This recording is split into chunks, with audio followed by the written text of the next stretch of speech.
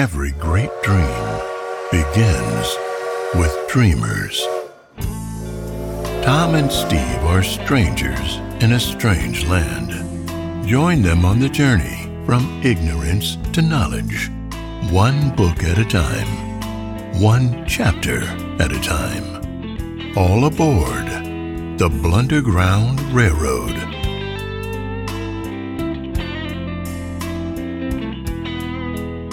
Welcome back, ladies and gentlemen. This is the Blunderground Railroad. We are trying to go from ignorance to knowledge, right, Steve? Well, we're working on it. We're working on it. My name is Tom Smith, and my partner in crime, Stephen Hunt. Hey. We are in chapter number 6, part 2 of Notes from Underground. Wow. Yeah, I'd like to say we're moving right along, but chapters get longer and longer and longer. Well, I mean, you see, the Underground Man is going to open his mouth, and he's going to have a little bit of a soliloquy or like a sermon he's going off on. And I guess that's going to equate a long chapter. It's going to be a long discourse. Oh, when he starts talking, all the thoughts that were in his head, that took up like forever. So I can only imagine when he starts voicing them. Right. No, it's true. Yeah. You know, and actually it's a very interesting thing that you say there, because that it's a real big theme in the chapter. I know. I saw quotes, and I was like, "Whoa, is this is dialogue?" Right. That's right. Yeah, I know, dialogue. Yeah, and a lot of dialogue too. Crazy. I know. That's right. With a female, which scared me. That's right. Like, oh man, you messed up socially with a bunch of guys. What are you about to do? Right. That's right.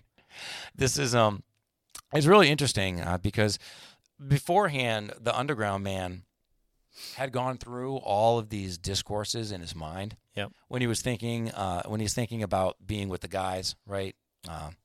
Yeah, he went through every single possible scenario there ever was. Yeah, that's right. And he's thinking about Zerkoff, and then he's kind of going back and forth, and he thinks about what he will say and what Zerkoff will say, and then what the other guys will say. Mm-hmm. So the Underground Man, he goes through this in his mind, and then he actually gets to the restaurant he's with them, right? Yeah. I mean, it doesn't go very well, right? I mean, No, it sounded great in theory. In practice, not so well. Right, it sure did, yeah. Right, that's right. So the Underground Man doesn't even bother to open his mouth, and when he does open his mouth, he just basically makes a fool of himself, right? Yeah, that was what I was worried about. Yeah. So, in this chapter, though, and this is kind of where, and I think we're all guilty of this, all right? And I'm guilty of it, and I think a lot of people are. I suspect you are.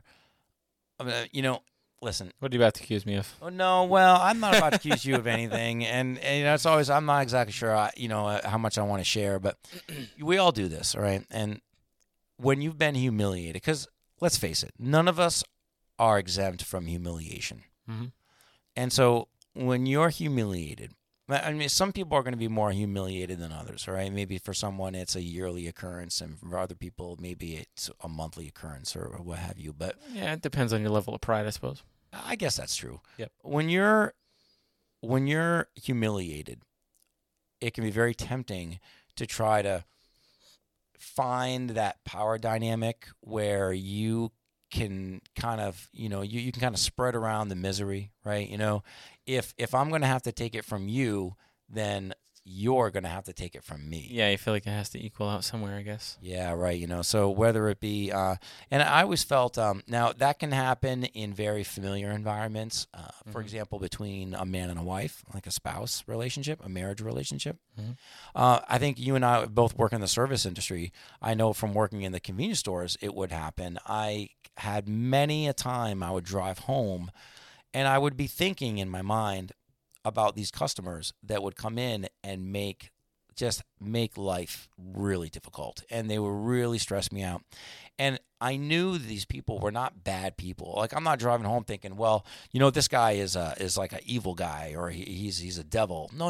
I would think that, man, this guy had such a bad day. He had to drive in and get gas, and he just had to come inside, and he had to find something and make my day bad because it made his day just a little bit better. Yeah. Yeah. Yeah, there are definitely people like that. Yeah. I don't understand it, but I can't say that I've done that. Like I've always, it's not really me trying to get back any balance of power. I go right back to the person that did whatever they did to me, and Right. at least this is how it used to be. Right. I definitely try to get revenge. Yeah. And I usually wasn't shooting for equal. I was usually shooting to go past that. Right. Now it's rare that I get pushed to that. Mm-hmm. But if I do, for whatever reason, the Lord has made me remember vengeance is mine, saith the Lord, I will recompense. Yeah, very good. So Amen. as many times as I want to get even with people, I don't. Yeah, right. I don't. And people may not see it. People may not see the restraint that I have, but I'm like, you didn't know the old me then. I am very restrained. I don't try to get that back, me personally. Mm-hmm. But yeah, it seems that some people, they, for whatever reason, everybody's different, I guess. They that's how they make their day better. I don't know. Maybe those people are the man of consciousness, I guess. But maybe, perhaps. I think the Underground Man talks about, in the chapter, he talks about, controlling emotion, right? And he talks about, and I think that's kind of his goal, is he's looking to have this kind of sense of, like, there definitely is this sense of power where he's trying to invoke this response, right? Yeah. With her. Oh yeah, definitely. Yeah, and it's very interesting because eventually there is a response, right? But, it's the Underground Man. There's a vast difference between the Underground Man who dominates this chapter, right? I mean, he just dominates the chapter. And then it's all him. And yet his reaction is, is not necessarily an authentic reaction. Okay, it's like it's all fake, right? Mm-hmm. Like he says in the chapter, he says, I love children. Right. Yeah, well, he's trying. Right. Like you said, he keeps trying to elicit a response. If you've had enough conversations, and for me, I was the talker all the time, and it's taken a long time for me to not to know to sit there and shut up and listen, because it gets pretty interesting if you do. Yeah. But to actually practice it and do it. Yeah. And I'm still working on it. Right. But he's such a thinker that he knows this, it seems, so he says something and then just waits and waits and waits, and at one point in the beginning, it gets awkward, so he has to say something, and then that kind of forces him into saying awkward stuff anyway. It kind of does. I mean, he kind of goes in interview mode though. He's kind of like, he's like in interview mode. He's like, oh, what's your name? Oh, where you from? I'm like, well, what do your parents do for a living? Well, a lot of times if you ask even a simple question to somebody, and then you wait after their answer for a few seconds, right? That awkward feeling will make them continue talking.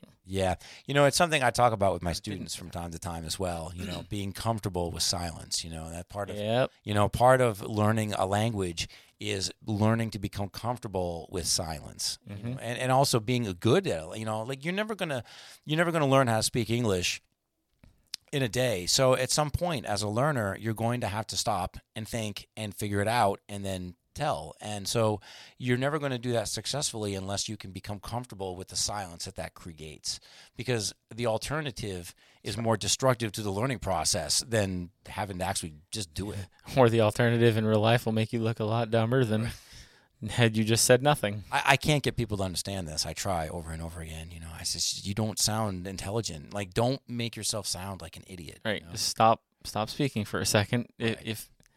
If the awkwardness is much better than the alternative, like you said. Right. Yeah. Absolutely. Absolutely. So and it's everything. The Underground Man, everything he says is fake. And although is it Lisa, right? Lisa, the prostitute. Yeah. Lisa says I think about 5.5 words throughout the whole chapter, right? Like when she speaks, it's authentic, right? Yeah. I mean, there's this sense of authenticity with what she says and experiences, and yet the Underground Man, if his words were, if his words were nickels, you'd need 10 banks to hold them all. He says so much, but none of it's authentic. Well, you have one person looking for attention and another one who gets way too much of it that she doesn't even want. That's kind of what I was thinking. Yeah. As I was reading through. Right. Oh, very I'm good like, point. well, no wonder why she's silent. She's sick of talking to people out of compulsion. You know? Yeah. She probably would have some interesting things to say if it was a genuine relationship, whereas the underground man is like seeking a genuine relationship in any sort of way he can. Yeah. To the point where he's even willing to fake stuff to keep a conversation going.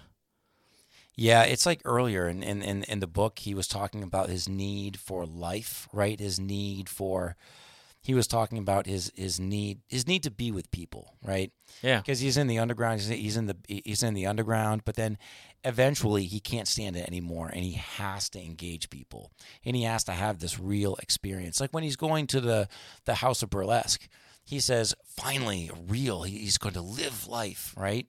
Right.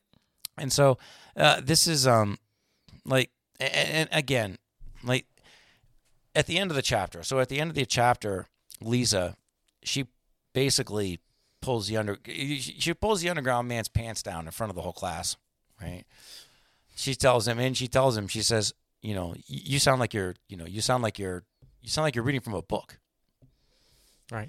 And we know that from before, right? From before, that the underground man does exactly this, right? That he does this. It's really interesting. This, well, she's probably pretty good at picking people out. Yeah. Exactly who they are. I mean, she deals with how many people a day we don't know. Mm-hmm. But yeah, that's true. We can assume, right?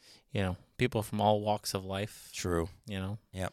You get pretty good at picking people out. No different than the convenience store industry. Yeah, no, that's a good point. People from all walks of life. You could probably, at the end of the day, you tell by what car they were pulling in and how they were walking what their attitude was going to be when they came in. Oh, yeah, easy. Oh, easy. Yeah, easy. The gate. Yeah. Yep. Oh, yeah, easy. No doubt. Yep. No, it's true. It's very interesting how I find this real correlation, and I find it fascinating between what the underground man does and what we do in our modern life. Like people in our modern life, they watch movies and they have their favorite actors, and they on Netflix, like they will watch shows and they'll binge watch. And we have all these narratives that we end up playing out, these roles that we play out, like after famous people. People are trying to be Kim Kardashian, or they're trying to mimic their favorite politician, or they're trying to mimic their favorite scene from a movie, trying to elicit those same things. It's whatever they idolize. And it really is. The underground man idolized Western literature, and it's very interesting to note that this was a very popular trope at the time. All right, so in Western Europe at the time, one of the most popular things to write about in books and publish about was the story of a redeemed prostitute. This was a story of a down on her luck girl, poor, wretched, down on her luck girl becomes a prostitute, doesn't, and then, a guy comes along and then she redeems herself, right? The redeemed whore. So this is kind of a very popular theme at this time. And so the underground man would have no shortage of material at this point in his life to regurgitate this stuff. Like when she says, you sound like you're going from a book, she may not have read the books, right? She may not be as intelligent as the underground man, but she knows what the prevailing stories are. And so the underground man at this point, because see, here's the thing, the underground man wants life. He wants a real experience, right? But what other real experience does he know other than in real life, other than, bitterness and resentment?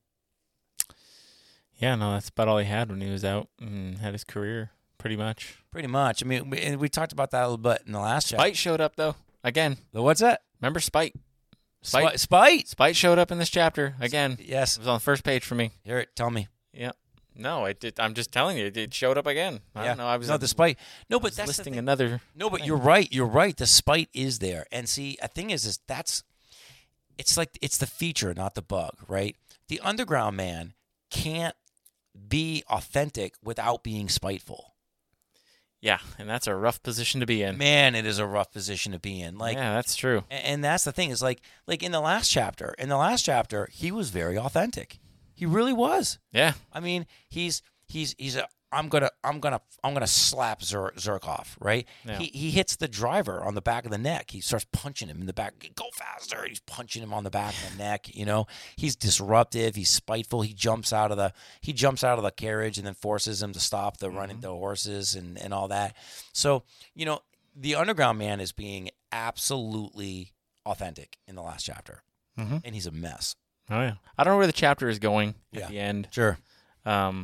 Because it leaves off on such a cliffhanger. Yeah, it really does. You know, like he realizes that she like has this underlying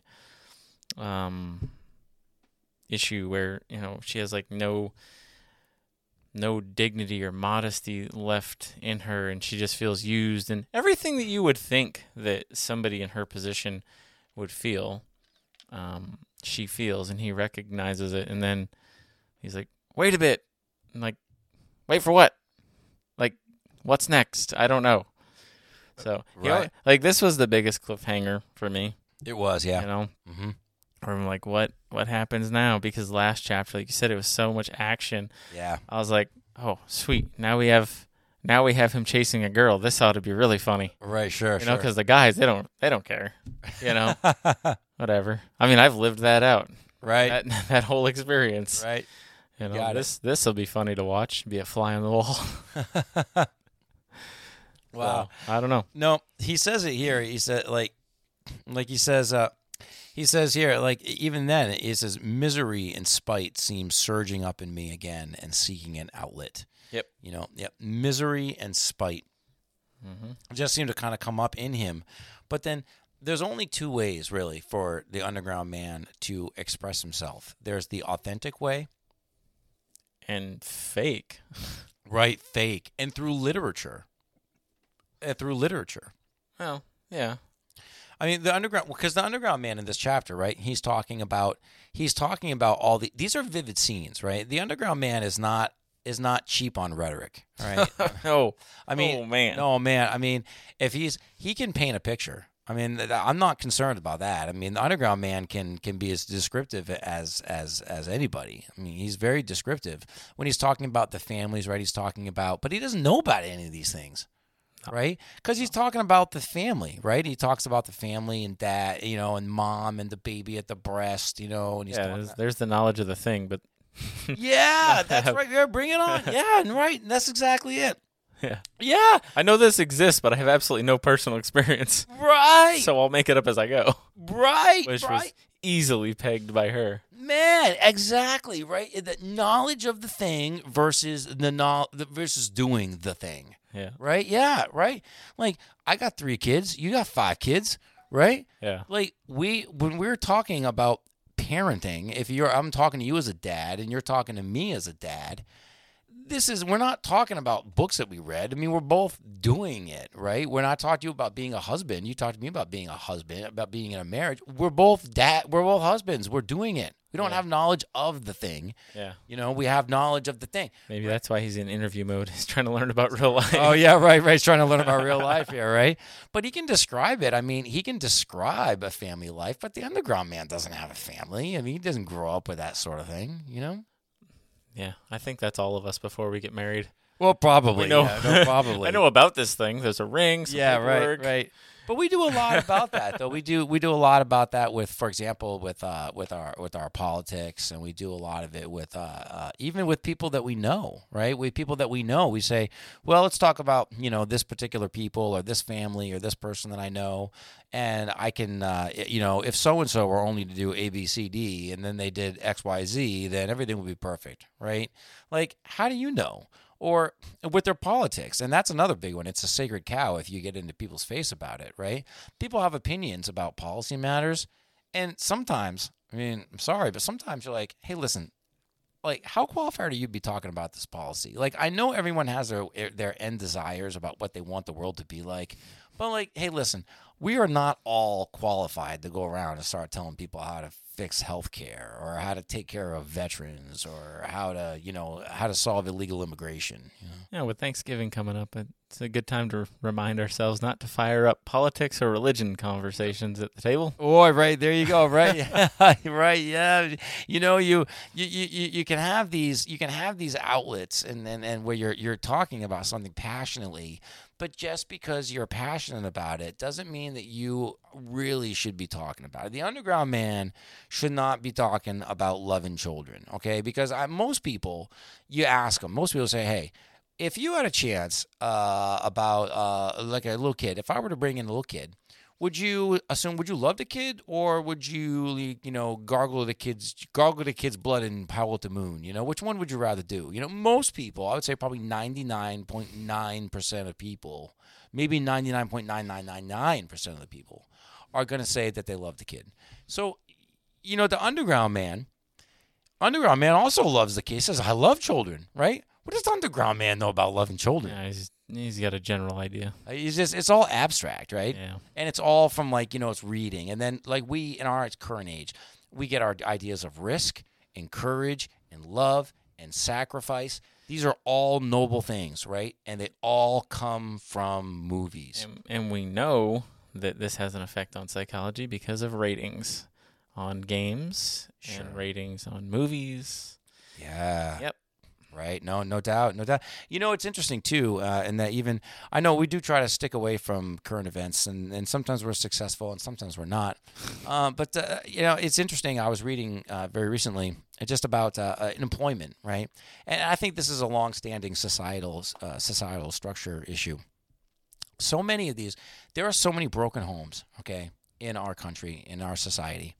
There's so big of a lack of security, okay, that we have these young people growing up today, okay, they grow up without love, no belonging, no structure, no empowerment, no encouragement. So as these young people get older and they enter the workforce, right, now that we are in the situation that we're in, where we're in an economy where there aren't enough workers for the jobs that are available, these employees are demanding of employment what they never got in the family. Like the number one thing that most prospective young people want from a job? Not by statistic, no. A sense of belonging, an identity, right? Oh. A sense of belonging. They want to belong. So they want to go to work and belong. Now, not that that's a bad thing. I don't think it's a bad thing. But, your family, when you're a child, the first place you're going to feel like you belong is with dad and mom, and with your family. And you're going to say, okay, this is my home, and this is where I belong. Dad and mom foster a feeling of belonging for kids, right? Well, if you don't have that, you're going to seek it in your work. Yeah. That says a lot right there. That's deep. That says a lot about people who search out identity as well. Absolutely. Absolutely. If you are a boy and you come from a house with no dad. You got it. Or if you're a girl and you come from a house with no mom. You got it. How do you know what you're supposed to be? Right. Exactly. You're looking for the closest thing to you to grab onto, and you got it. It's not always the best thing. Yep, you got it. And that's why I feel like, for example, I mean, like in society, we get what we incentivize, and there's nothing that society can do that's incentivize fatherhood and dads, right? Because you go into a corporation and you got one guy at the top who's saying, I'm the guy, and everybody's going to follow the guy, and if it doesn't work out, it's my butt. But if it works out, then I get all the credit, right? Hey, we all have that, right? Dad, right? In the home, right? And so when the child grows up with that, and then they see that, they know what to model. I mean, it's wild. Like, my son and I share a lot of interest, and it's not lost on me. I mean, if I had decided that wheat farming was my great interest in life, then he would like wheat farming as well. Right? We all want to be like our dad, right? So, and that's the cool thing about being a dad. But, people, they look for these things in other identities. They look for strong senses. They look for things to fight. Dads give their sons, something to aspire to, something to fight against, and not because, not necessarily because it's good or evil, but because they want to know that they're good enough, right? right? You Oh, know? yeah. You know, they want dad. You know, dad says, "Hey, you know, the battle we're going to fight today is, you know, we're going to swim across this. We're going to swim across the lake." You know, not every dad likes swimming. You know, I certainly have never swum across a lake in my life, but some people do. You know, and then when dad and son get done swimming across the lake, dad looks at his son and says, "Great job, son," and the son knows I was good enough. And later on in life, you know, maybe they don't want to swim across the lake, but they'll have learned that lesson that you can fight something and you can win no matter what it is. They'll have had that experience of feeling the overcoming of something that seemed really difficult in the beginning. Because you know, there's a lot of successful people that I know that their dads, or they didn't follow in their dad's footsteps necessarily, and you know, just 'cause their dad was a carpenter, you know, they didn't turn out to be a carpenter. Yep, sure. I know a very successful person that his dad was an insurance salesman. Well, he does computer software. Right, Makes more money than his dad did. Yep. But learned a lot from his dad about work ethic. Yeah, about work ethic. Yeah, yep, yeah. That's very interesting too. Yeah, we get all those. We need that sense to be able to work out those issues, right, and do it in a place where we belong, right. And for the underground man feels that there's no place in the world for him. He's convinced himself of that. That's the dangerous part he's in.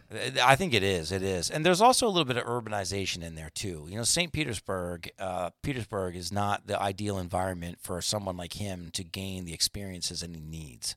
No, that's a place to get left behind. It's too fast-paced. Too fast-paced. For him. Yeah. He's never going to catch up at that point. Right. It's worse than if you just drop a country boy into the city.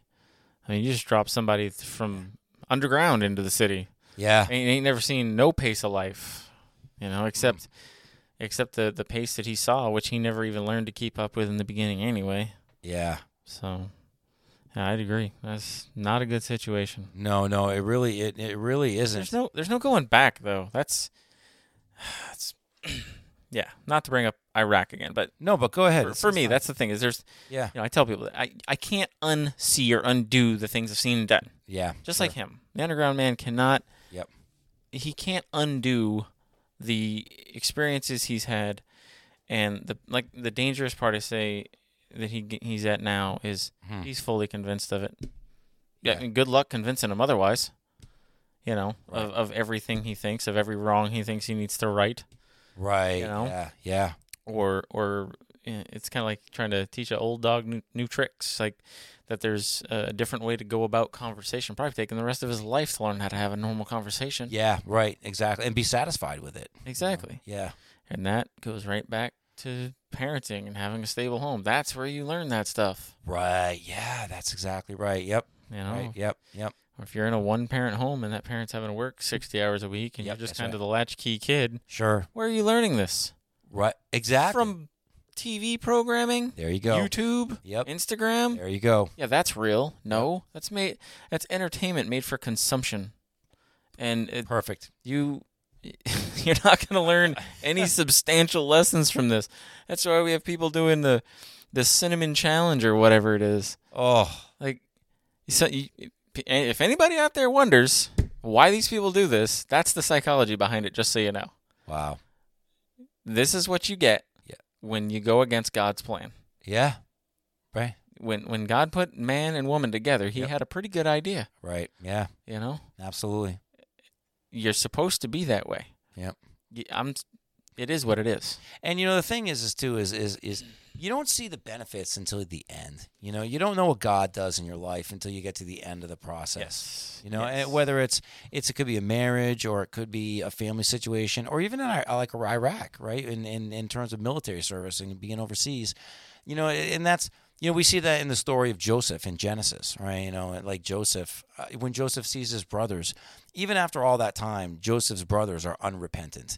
And they still have tons of problems, you know? And so it's not about the brothers. Like, it's not that the brothers were supposed to become these great people. You know, Joseph says, you meant it for evil. You sold me into slavery, and you meant it for evil, but God used it for good, right? You know, God had his plan to use it for the good of many people, whereas the brothers were always just going to be, that it wasn't about them, all right, that they're just going to fix this one little thing. God, like in a marriage, I can say I've been married for 25 years, and my marriage has been such a massive blessing to me. And I honestly I see every single blessing looking back, right? Yeah. Like, it wasn't like I got married for 5 years, and I was like, hey, babe, now we've been married for 5 years, I can see clearly that the next 20 years are going to be full of blessings. Let me map them out for you. You didn't have a vision? Oh, man, no. Like, these are not star charts that we're dealing with here, right? I mean, like, it's not like I'm pulling out the star charts and I'm going to say, okay, well, this is what we're going to do, and this is all the blessings we're going to see. No, I fought through all this stuff, and I said, at the time, I just thought I was dragging myself through the mud, Mm-hmm. But then you look back on it, and you go, wow, man, God had all these blessings for me, because now I actually am the person that I am now. And a lot of the times, there's situations you didn't even want to be in. You tried to avoid as much as you could and weren't happy about it the whole time. And you look back and you're like, yeah, I wouldn't have been prepared for where I am to be, or where I am now. Right. Hadn't been for that. Yeah, exactly. So there's really something to, and I think that's it, where the obedience to the process and doing what you're supposed to do, working through it, and then, like Joseph, realizing that, wow, like me as a human may have meant something for a particular purpose, but God, in the short term, but God used it all in the long term for the good of many. Right. Oh, yeah. Yeah, Job. Yeah, Job, yeah. Right. My favorite glutton for punishment I like to bring up. That poor guy, man. Man. Whew. Wow. Yikes. Yes. So the underground man, using literature. So, we do this, and we have even work becomes proxy for a family, and TV shows become proxy for risk and courage and other values and virtues. The underground man, he's working through literature, through stories. There's nothing authentic here, and that there's it's not that he's wrong. I mean, and this is a central theme for Dostoevsky, right? If you're going to be reading Dostoevsky books, this is a very common theme, okay? So you have one person who's like really troubled, and this person's like really, I mean, they got problems, and usually they want to talk about it.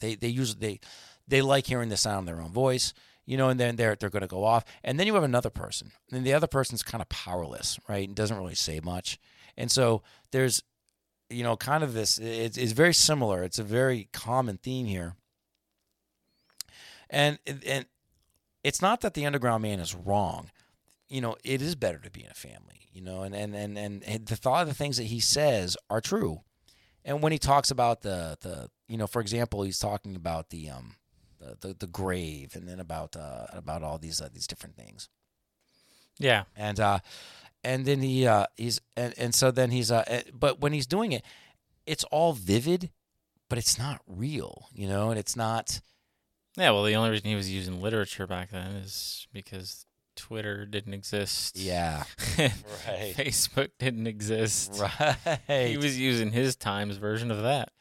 Yeah, no, that's true, but none of it is real, but he can describe it, so it comes off as real, but then it's not real.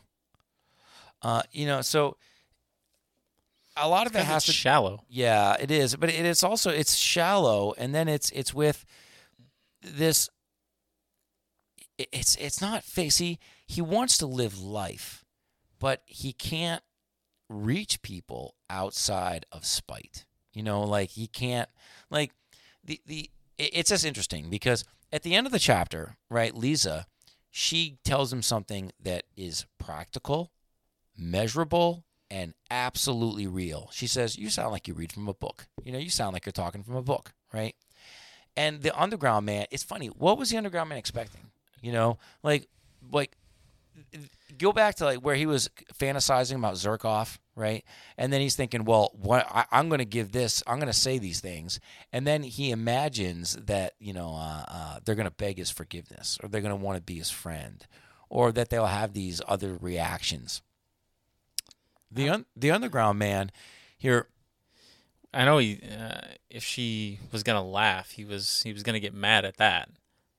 He was going to get mad at that, but then again, because that doesn't match up with the books, right? Right. So I think what the underground man's looking for is he's kind of looking for her to kind of acknowledge that it's fake, but then kind of play along, you know? And then I think we see this a lot in social media when you have these outrageous reactions because people know that what they're supposed to do, you know? Yeah. Like if someone and people will do this. I'll never forget there was a time and I was on a social media site and I won't go into all the details, but I said something to another person and then nothing happened. And then nothing happened. And it was on a political thing, and I was talking about a policy, or I forget. I was talking about something specific political-wise. Mm-hmm. And then nothing happened, and I kind of thought that, well, maybe I won, right? Maybe I won, or maybe this person's going to go away, and I get the high ground. Well, anyhow, the person came back, and they started hitting me with comments like, boom, boom, boom. And I'm like, man, these things are like really personal, right? Like wow. I'm like, man. So, and I was no place to be brave like the internet. Man, I tell you. And then anyhow, this guy, right? This guy had gone and looked at my profile and had looked up every single comment I'd ever made on anything. He had gone through and he had tracked me down. This guy had looked at everything I'd ever done, and he had extrapolated like what things that were important to me. And then he proactively, without even trying to be, all right, he just attacked. And then I'm like, man, this guy getting real personal real fast. And he was out for blood. I mean, the guy actually wouldn't even respond to me until he had done his research, and he was coming at me with brass knuckles. Oh, yeah. I mean, right? Wow. Yeah, welcome to the internet. Yeah, man. Wow. Hey, on the internet's forever. Wow. So, man. So, they'll come in. And so. He forgot about you 5 minutes later, by the way. That's good to know. I mean, right. And that's he moved on to his next victim. His next victim. That's a comforting thought. I'll say this, but it's all like baked in. So like the underground man almost he has these stories that he's read, and then the other person he expects Lisa to like internalize it all and then know what stories he's reading and then maybe give it back to him in another prose or I don't know. That's literally it was like 16 pages of that of empty dialogue. That's what I got out of it. That's what it was, and that's why I'm like, what is gonna happen next? Because like the rubber finally hit the road at the end. Yeah. Now wait. Now, was this the chapter with the basement where he's talking about the prostitute? Yeah. That gets pulled out of the basement. Yeah. That's 3/4 of the way through the chapter. All right, it is. And he talks about the watery grave. He talks about the guys. He talks about the. Because he talks about because he's lying, right? Yeah. Well, like you said, he's making stuff up as he goes. Yeah, and he really does. He says it here. He says, "I saw them carrying a coffin out yesterday, and they nearly dropped it. I suddenly said aloud, not that I desired to open the conversation, but as it were by accident. A coffin? Yes, in the Haymarket. They were bringing it up out of a cellar. From a cellar? Not from a cellar, but a basement. Oh, down below, from a house of ill fame. It was filthy all around, eggshells, litter, a stench. It was loathsome." Right? So, and that's here right in this chapter. And then he says later on, so they bury them in water. He's talking about the watery grave. And he says, he's talking about the marsh, the cemetery that's in the marsh. And he says, you can't dig a dry grave in Volkovo Cemetery. Yeah, in Volkovo Cemetery. Yeah. Why? The place is waterlogged. It's a regular marsh. So they bury them in water. And then he says this. He says, I've seen it myself many times. Right? And then I had never seen it once. Indeed, I had never even been to Volkovo and had only heard stories of it. Like the underground man he's so deeply involved in these narratives and this literature that he reads that they become fact to him. I've heard it. And then he says the same thing about the prostitute, right? When he talks about the people, the guards. I heard the guards talking about the prostitute, that they knew her, and I think he says that they were going to go drink beers or something to celebrate her Something life. like that. It's such shallow conversation. Well, it is, but then he claims it's true, but it's not. He didn't hear any of that stuff. He says it right here, right in the book. Yeah, I know. It literally was like the whole middle of the chapter. Like the beginning was concluding the last chapter. Yeah. And then it was like he's going to start some conversation, and then I was looking forward to something, but nothing happened. Nothing happened. Nothing. Nothing. He says, some sledge drivers standing by were talking about her to some soldiers and telling them so. No doubt they knew her. They were laughing. They were going to meet in a pothouse to drink to her memory. A great deal of this was my invention. So he's talking about the great deal of this is all his invention. And, here's the thing, though. And here's the stark thing, right? It's almost like the underground man. Is the underground man talking about the prostitute, or is he talking about himself? That's deep. I have no idea. Well, I don't have any idea. Well, because so the book wasn't written in English, right? The book was written in Russian, and so that word underground, right? Notes from underground. Yeah. That word underground is technically translated in Russian. It's translated crawl space or underground space, and it's usually a word that is used to describe a basement or a cellar. Mm-hmm. And it's interesting that the underground man actually references here. He's talking about the cellar. He says, I saw them carrying a coffin out yesterday, and they nearly dropped it. And she says, a coffin? And he says, they were bringing it up out of a cellar. And that's the thing is, the underground man describes this coffin being dragged out of a cellar. And then he describes how... And then he's talking about the people who bury the coffin, and he's trying to elicit these feelings of grief and destruction. Because he feels grief because Zherkov has rejected him, and now he wants Lisa to feel the same exact grief that he felt in front of Zherkov, and so he's describing to Lisa this scene, but how does he know, right? All of his knowledge of prostitutes come from books, but his knowledge of himself, right? He describes these people, they're going to drag the coffin out of the basement. And then he talks about how they take it to the cemetery, right?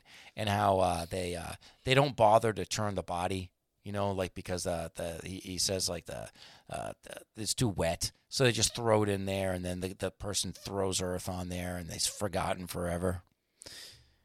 And it seems like he tries to... I thought he was trying to make her angry, because he said a wench would have died in a hospital.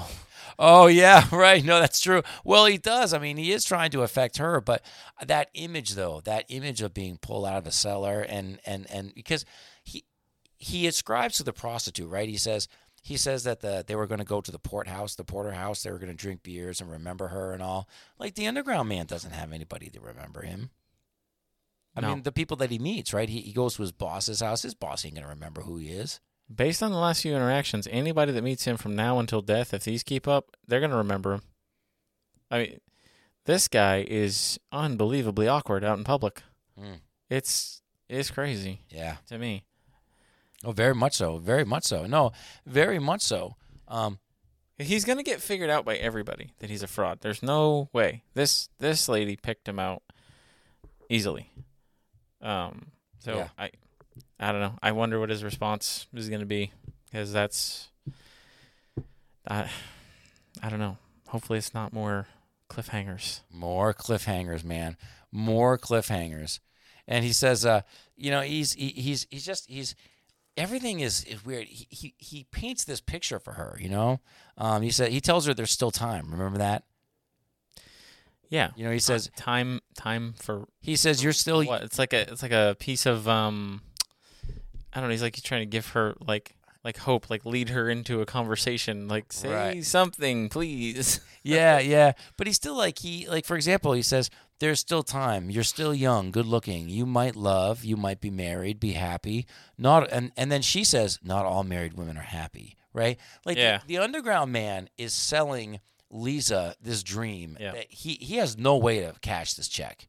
You know, the underground man is about as far away from this dream. I mean, she has like the underground man has less of a chance of fulfilling this dream than she does, right? Yeah. I mean, honestly, right? Yeah. I mean, he's talking to her, he's beating her down rhetorically, and yet you get this like Lisa probably has more friends than the underground man.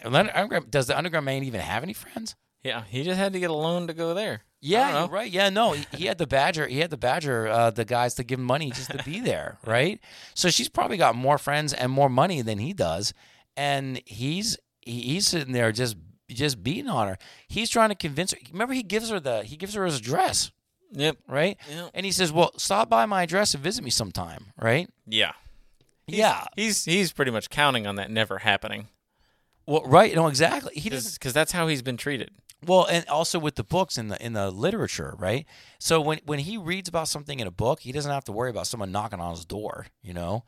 Yeah, that's true. He doesn't have to worry about real life getting in the way. Yeah. You know, like with Lisa, because he says she interrupts him. He says, you might be married and might be happy. And she says, not all married women are happy. That doesn't go with the literary narrative that the underground. Yeah, like, ooh, dead end. Just hit that. That's right. That's right. Dead end, man. Right? Dead end. Welcome to real life. That's what getting turned down feels like. Yeah. right. That's right. Right. Man. And then the strikeout. Yeah. And he's already it's incredible what he is what he says there. He says a lot about her being in debt to her madam. Like it's almost like yeah. Does he want to know like how much she owes her or how willing she is to be in debt to somebody else? Like if he can exert some sort of power there. That's mentioned more than once. Yeah, no, it is. I think a lot of that is this. I think a lot of that is the contrast between the man of consciousness and the man of action. Lisa is not a woman of consciousness, and so she's concerned about the moment. She's concerned about her needs. She's concerned about the five senses. Is she hungry? Can she get food? Is she warm? Can she get a blanket? Can she get cool? Is it dark? Can she get a candle? You know, these are things that are her immediate, you know, like the underground man. See, the man of consciousness is always thinking about possibility, and he can never make a decision because there are infinite possibilities for every possibility. Mm-hmm. So the underground man is saying, well, you owe money to your madam. Have you ever thought about that? It's going to mean that you're going to have to do something. Have you ever thought about that? Oh, that means that you're going to be in this. Have you ever thought about that? Right? She's not really thinking about that, man. She's like she's the man of action. So she's thinking, hey, I'm hungry. I need to eat. Right? Like that's where she's at. And so this whole thing, like clearly in this chapter, the underground man is a rhetorical hammer. I mean, she's the nail and he's the hammer and he's got the rhetoric and he's got the rhetoric. He is top notch. And yet at the same time, like very little of what he's saying, like, you know, it's not real emotion because you can read 5 pages about how wonderful family is and generally agree. But underground man knows nothing about family. You know? Yeah. No, this is kind of like someone having a degree and walking into Taco Bell and thinking they're going to get the manager's position. Right. And really don't matter that you have a business degree. There you go. Right. That's right. Right. There you go. You know, let me show you my certifications, right? Yeah. Yeah. Certifications don't matter much in the foxhole, do they? No. Right. No, they don't. Yeah. You know, and so and for the underground man, it's just a power dynamic anyway. He says here, he talks about, he's most proud of just influencing our emotions. He says, indeed, it's easy to turn a young soul like that. It was the exercise of my power that attracted me most. You know, it's the exercise of his power. You know, it's one of those reasons why, for example, he talks so much in the chapter. He wants to hear the sound of his own voice after being subjected underneath Zerkov for all that time. Yeah, that's a good point. Yeah, he's trying to get that balance back, like we were talking about earlier. Exactly. No, that's exactly right. Trying to get that balance back. And maybe this was a good target because he saw it was somebody he could do that to. Well, it's the same thing in the with the driver. Remember the driver? It's with the money, right? Finances. Right. He uses his finances to put the driver in a position where he can abuse them, right? And then with Lisa, he pays the prostitute money to put her in a position where she can't be too aggressive, she can't leave, right? And she can't throw him out. Right, so she's basically like they're staring at each other at 2:00 in the morning, looking at each other in bed, and she's basically kind of waiting for him to leave. She kind of has to sit around and wait for him to talk, So the underground man uses these social situations, like he's completely overwhelmed and totally lost when he's in these voluntary situations. He's trying to affect himself, and then he puts people in these financial positions where they're kind of they don't have the power, like he has the power. He can just talk and opine and just go on and on and on. Well, there's no other way to back somebody into a corner. That's the only way that you can do that. That's the only way that you can control somebody's time is with money. And he sees that. He knows that. Yeah, he knows that. Yeah. Say a little more on that. I mean, think about like if you're working, what are you doing? You're selling your time. Yeah, that's a good point. Why are you subject to your boss? Because of the salary you earn. You may not respect the person, but you respect the position because that position pays your salary. Right.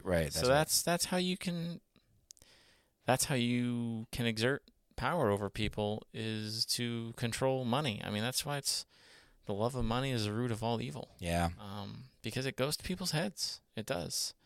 And it gets used for all sorts of different things. Money is really just a way that we can exchange goods and services back and forth. But unfortunately, it gets used for things like this, immoral things or different ways to influence whatever you want, an election, for example. Right. Or a narrative in the country. Here it's a micro use of it. We have macro uses elsewhere, but it's just he's just using it for his own influence purposes. Yeah, no, he does. He always says, it's interesting, he says here, he says, I must take the right tone. Yeah. I may not get far with sentimentality. He's thinking about how he's going to manipulate the situation. He says, I swear she really did interest me. She really does interest him. But the underground man has no way. He's got no way to break through. Exactly. He's got no way to break through. He doesn't have any means to actually establish any connection there. And he's smart enough to know it, too. But too stupid to back away. Gee, that sounds a lot like last chapter. Right. That's true, yeah. Should have just left. Yep, just like the last chapter. Right, very good. That's right, yeah, absolutely. That's why the ending was so funny, because... It was almost like, but wait, there's more. This is wait a bit. I'm like, oh no. Right, no doubt. You're gonna love the next chapter there. Yeah, no doubt. And no, that's really true. And so, just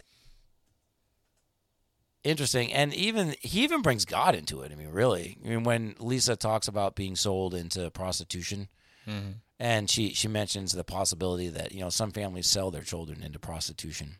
And he even brings this. He says, such a thing, Lisa, happens in those accursed families in which there is neither love nor God, right? And where there is no love, there is no sense either, right? Which is interesting because we go back into the part 1 where the underground man doesn't ascribe to himself, sense. He's looking for God because he wants to be sensical.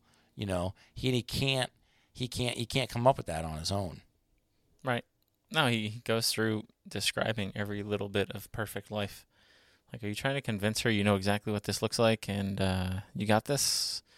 Like, what are you doing here? Right. No, he does. He goes into some interesting... It's almost like he's trying to live out a life that he knows he can never have. Right. Yeah. No. Exactly. And then the thing is that he expects Lisa to not only recognize. Yeah, but play along. Yeah, but the thing is that, see, you got to remember, that's a noble thing as long as the abstraction is of greater value than the thing itself. That is not the role play you usually pay these people for.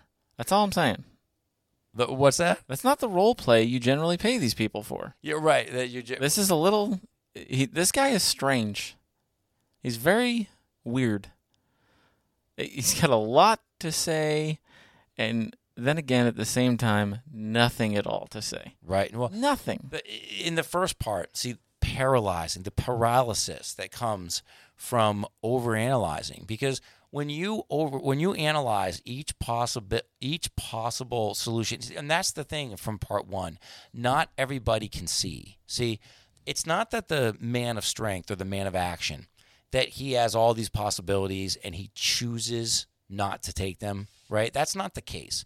The man of action does what he does because that's what he does. He's like, the man of action is like Popeye, okay? Like I am what I am, and that's all that I am. I'm Popeye the Sailor Man, right? Right. So like Popeye can't be like another guy because he can only be what he is, right? I am what I am, and that's all that I am. I mean, that's like his life philosophy. And so he's Popeye. He's not like looking around and going, well, I could be this guy, I could be anybody I want to be, but I choose to be Popeye, right? No, right? Like Popeye is just Popeye. Yeah. So the man of consciousness can be like, and he can be, right?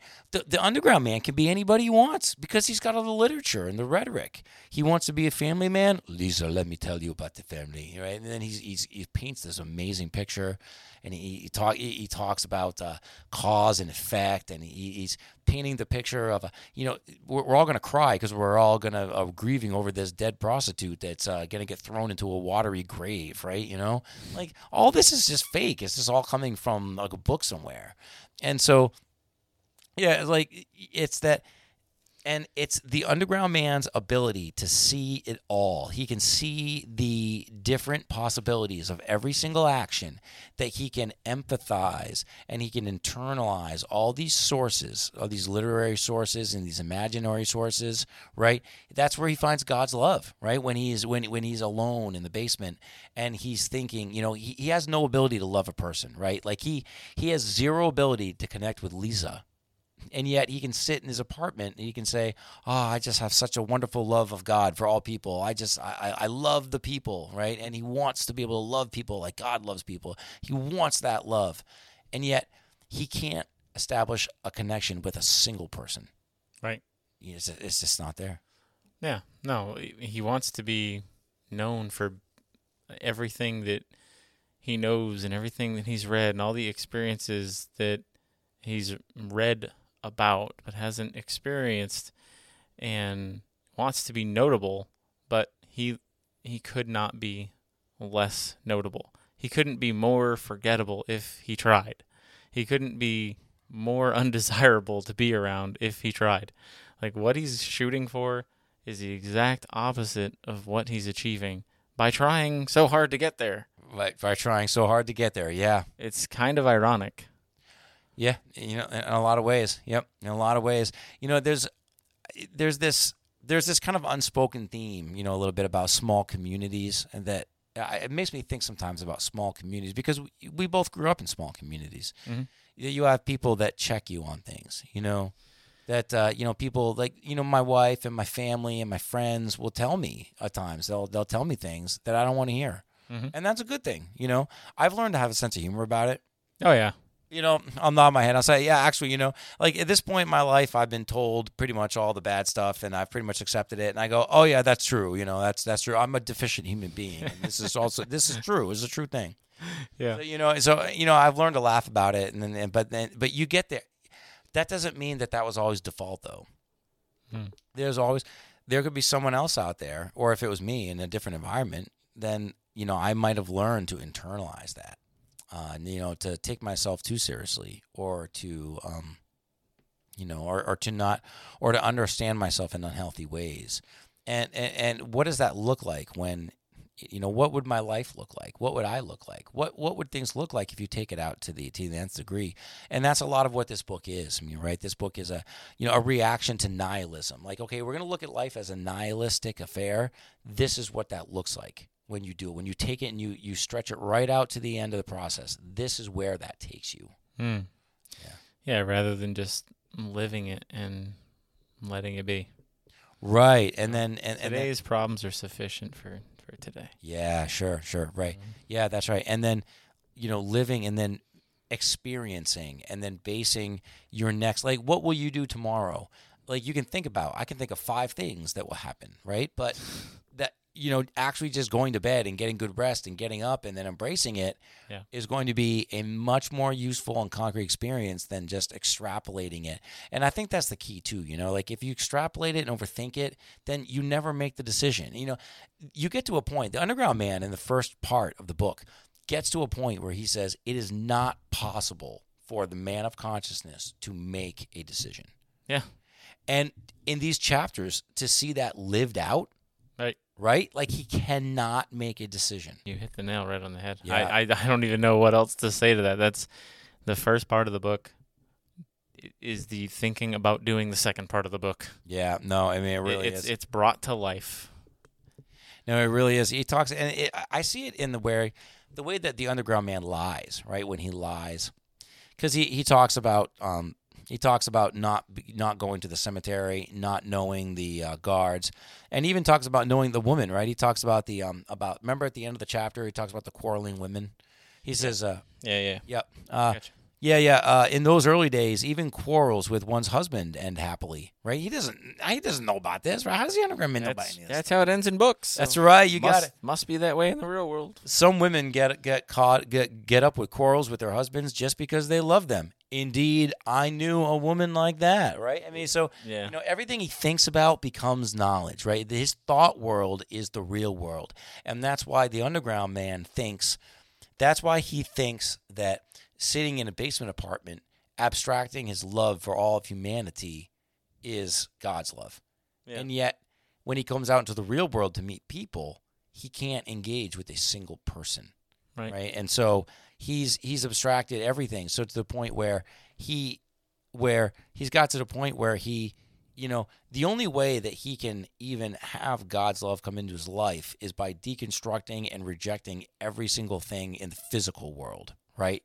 Like, it's kind of like if I reject everything in the physical world, like you show me the perfect piece of architecture that goes a long way towards proving that we can, turn man into a piano key, I will destroy it because everything physical I will deconstruct and crush, right? Yeah. And so the only thing that's left is God, right? Yeah. So like that's the only way that he can find it. I mean, is by hating and destroying and rejecting, right? Instead of embracing.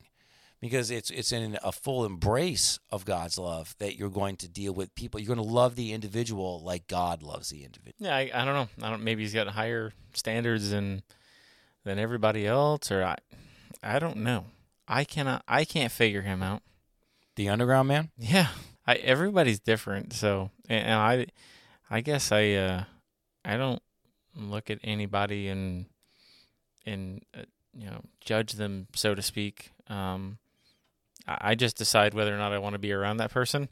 This guy's kind of weird, so I wouldn't want to hang out with him all the time. Yeah, you would not want to hang out with him all the time. No. Well, that's the thing, though, is that neither would Zerkov, and so the Underground Man would insert himself into your life, right? You wouldn't get a choice. You're not going to knock on the door, I mean, right?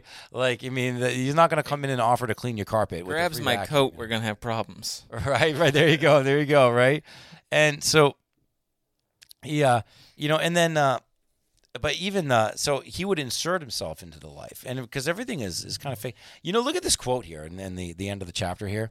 He says, look at this quote. He says, "Yes, Lisa, one must first learn to live oneself before one can blame others." Wow, hypocrite. That's what I'm saying, right? Man. I can't get over this dude. The amount of... I had more to say about him, okay, than I do now. In the second part of the book. In the first part of the book, I could say a lot more about him than I can right now, because it just leaves you with no words. It's like watching a bad like episode of Jerry Springer. You're just like, what in the world is going on? Like, what led you to this? Right, yeah. How are you here? How are you here? Right. See, and this is why, like, before you open the book, right, if someone gives you a copy of the book, and you would think that, okay, I want to read about the guy's life first, and then after I read about his life and I get to know him a little bit, then we can read about his inner mind, right? Well, Dostoevsky puts this all in its head, right? Yeah. By the time we get to chapter 2, like, I almost respect the guy, right? I mean, am I out of my... I had one point of respect for him, which was when he finally stood... It was last chapter. Okay. When I was like, all right, you're finally being real. All right, maybe awkward. Right. Maybe weird. Sure. But at least you're being you. Right. Like, keep doing that. You're going to be on the path to success. Yeah. You'll eventually learn, what to do and what not to do and how to interact with society. Right. But yeah, I mean, I suppose you could respect him early on in the book for his moral standing, Be like, yeah, you're right. You are kind of a little bit better, a little better read than some of those people and whatnot. Some of some of these, it's a little bit different, because a lot of times you look at it and then that Dostoevsky's writing, you say, wow, Dostoevsky's a real smart guy, right? Right. But then, you look at the Underground Man and some of these connections that he makes between different events, and you go, man, this guy is really deep thinker. Like, this guy sees things that other people don't see. And I think the thing with the book that really comes down to it is, it's shocking to see how, like, there's no end to it. Like, there's no end. Like, what is the end result? Like, what is the end quantifiable, right? Is it family, love, marriage? Like, in this chapter, he's talking about people dragging out the coffin out of the cellar, and then he's talking about the watery grave. That might be the end. Yeah. And the thing is there is so much observation, and there's so much clever abstraction in the first part of this book that it's breathtaking. And yet, what is the end result of all this, right? Is a watery grave? Yeah, not a whole heck of a lot. No, and even the watery grave is abstracted because the Underground Man himself has never actually been to the cemetery, so he doesn't know. Yeah. But yeah, and so all this abstraction just leads to just this watery grave. I mean, and so this whole thing, and then of course, which is absolutely classic Dostoevsky, at the end of the chapter, she says, why you speak somehow like a book. She says, and because she says about 5.5 words throughout the whole chapter, and the Underground Man spends the entire rest of the chapter talking, and yet those words that she says are like so hard hitting and authentic, and they are so absolutely concrete. And the Underground Man has said about 50,000 words. And, probably like I have, in the past hour, right? And they don't mean anything, right? So there they are. Told ya, I learned to sit back and just listen. Yeah, no, I know. It's true. I don't know the book as well as you do. You put me on a different topic, I will be the No, I hear you. No, and that's true. And so I feel like I have to point out some other podcasts. Go to this podcast, and then Steve will be very talkative in this podcast, right? Oh, you don't have to worry. I'll point him out. You'll point them out, I'm sure. No, I hear you. I'm sure you will. I know it, because that's one thing. I'm looking at all this and I'm talking. I'm going, wow. The Underground Man likes to hear himself talk. I go, man, people are probably sitting at home thinking the same thing about me. Like, yeah, Tom. Yeah, right. You don't say. That's right. Exactly. That's right. They go, man. They go, hey, we'll get our first piece of fan mail. It's going to be a mirror. It's going to say, look in the mirror, right? Look at one side of himself talk. The problem is you're more the man of consciousness than I am. I read this stuff, and to be honest, I would have never read this book. It would have never come across my path if you hadn't brought it to me, because it's so deep, and I don't know. I pick a book by its cover. I'm like, ooh, this shiny colors. I'll read it. Look, I like shiny things. It's got pictures in it. Right. There you go. Right. That's it. This is like this book takes work. Yeah, no, it does, and it's a thrill too. It's a real thrill, and it's a real great. It's great to have the structure of the podcast, because it really keeps us accountable, right? In terms of terms of talking it out and such. But oh yeah, no, if you're gonna work to talk a book out, yeah, if you can do this one, man. Oh yeah, you get through anything. There you go, right? And all the great themes in Dostoevsky's work are found in this book. So if you can read this book and you're like, hey, this is a good deal for me, if you can do that, you can pick up the other books and read them. Crime and Punishment, totally recommended, right? I mean, The Idiot, Brothers Karamazov. Yeah, see, The Idiot. That sounds readable to me. That sounds readable. That's a good one. That's it. Here we go. And maybe we'll do them. I mean, I got about 50,000 books in my head that I'd like to be able to go through and podcast out. But, eventually we'll have to revisit some Dostoevsky. It would be pretty great. Yep. Absolutely. And it's a thrill. It's a real thrill to get to work through it and to be able to talk it out. And it's been wonderful. I learned a lot. And I hope you are too, sitting at home. Yeah, I'm looking forward to but wait, there's more at the end here. Oh, man, you're going to love the next chapter. Chapter 7. Oh, you're going to love this one. Oh, man. All right, here we go. All right, ladies and gentlemen, we will be back, and we will dive into chapter number 7, which is called, I believe it's titled, The Chapter That Steve Will Love. We'll go with that. We'll go with that. Until next time, thank you for joining us on the Blunderground Railroad. Thank you for joining Tom and Steve on the Blunderground Railroad. Join us next time as we seek to travel from ignorance to knowledge. And check out their other podcasts, Notes from Blunderground and The Digital Blunderground. See you next time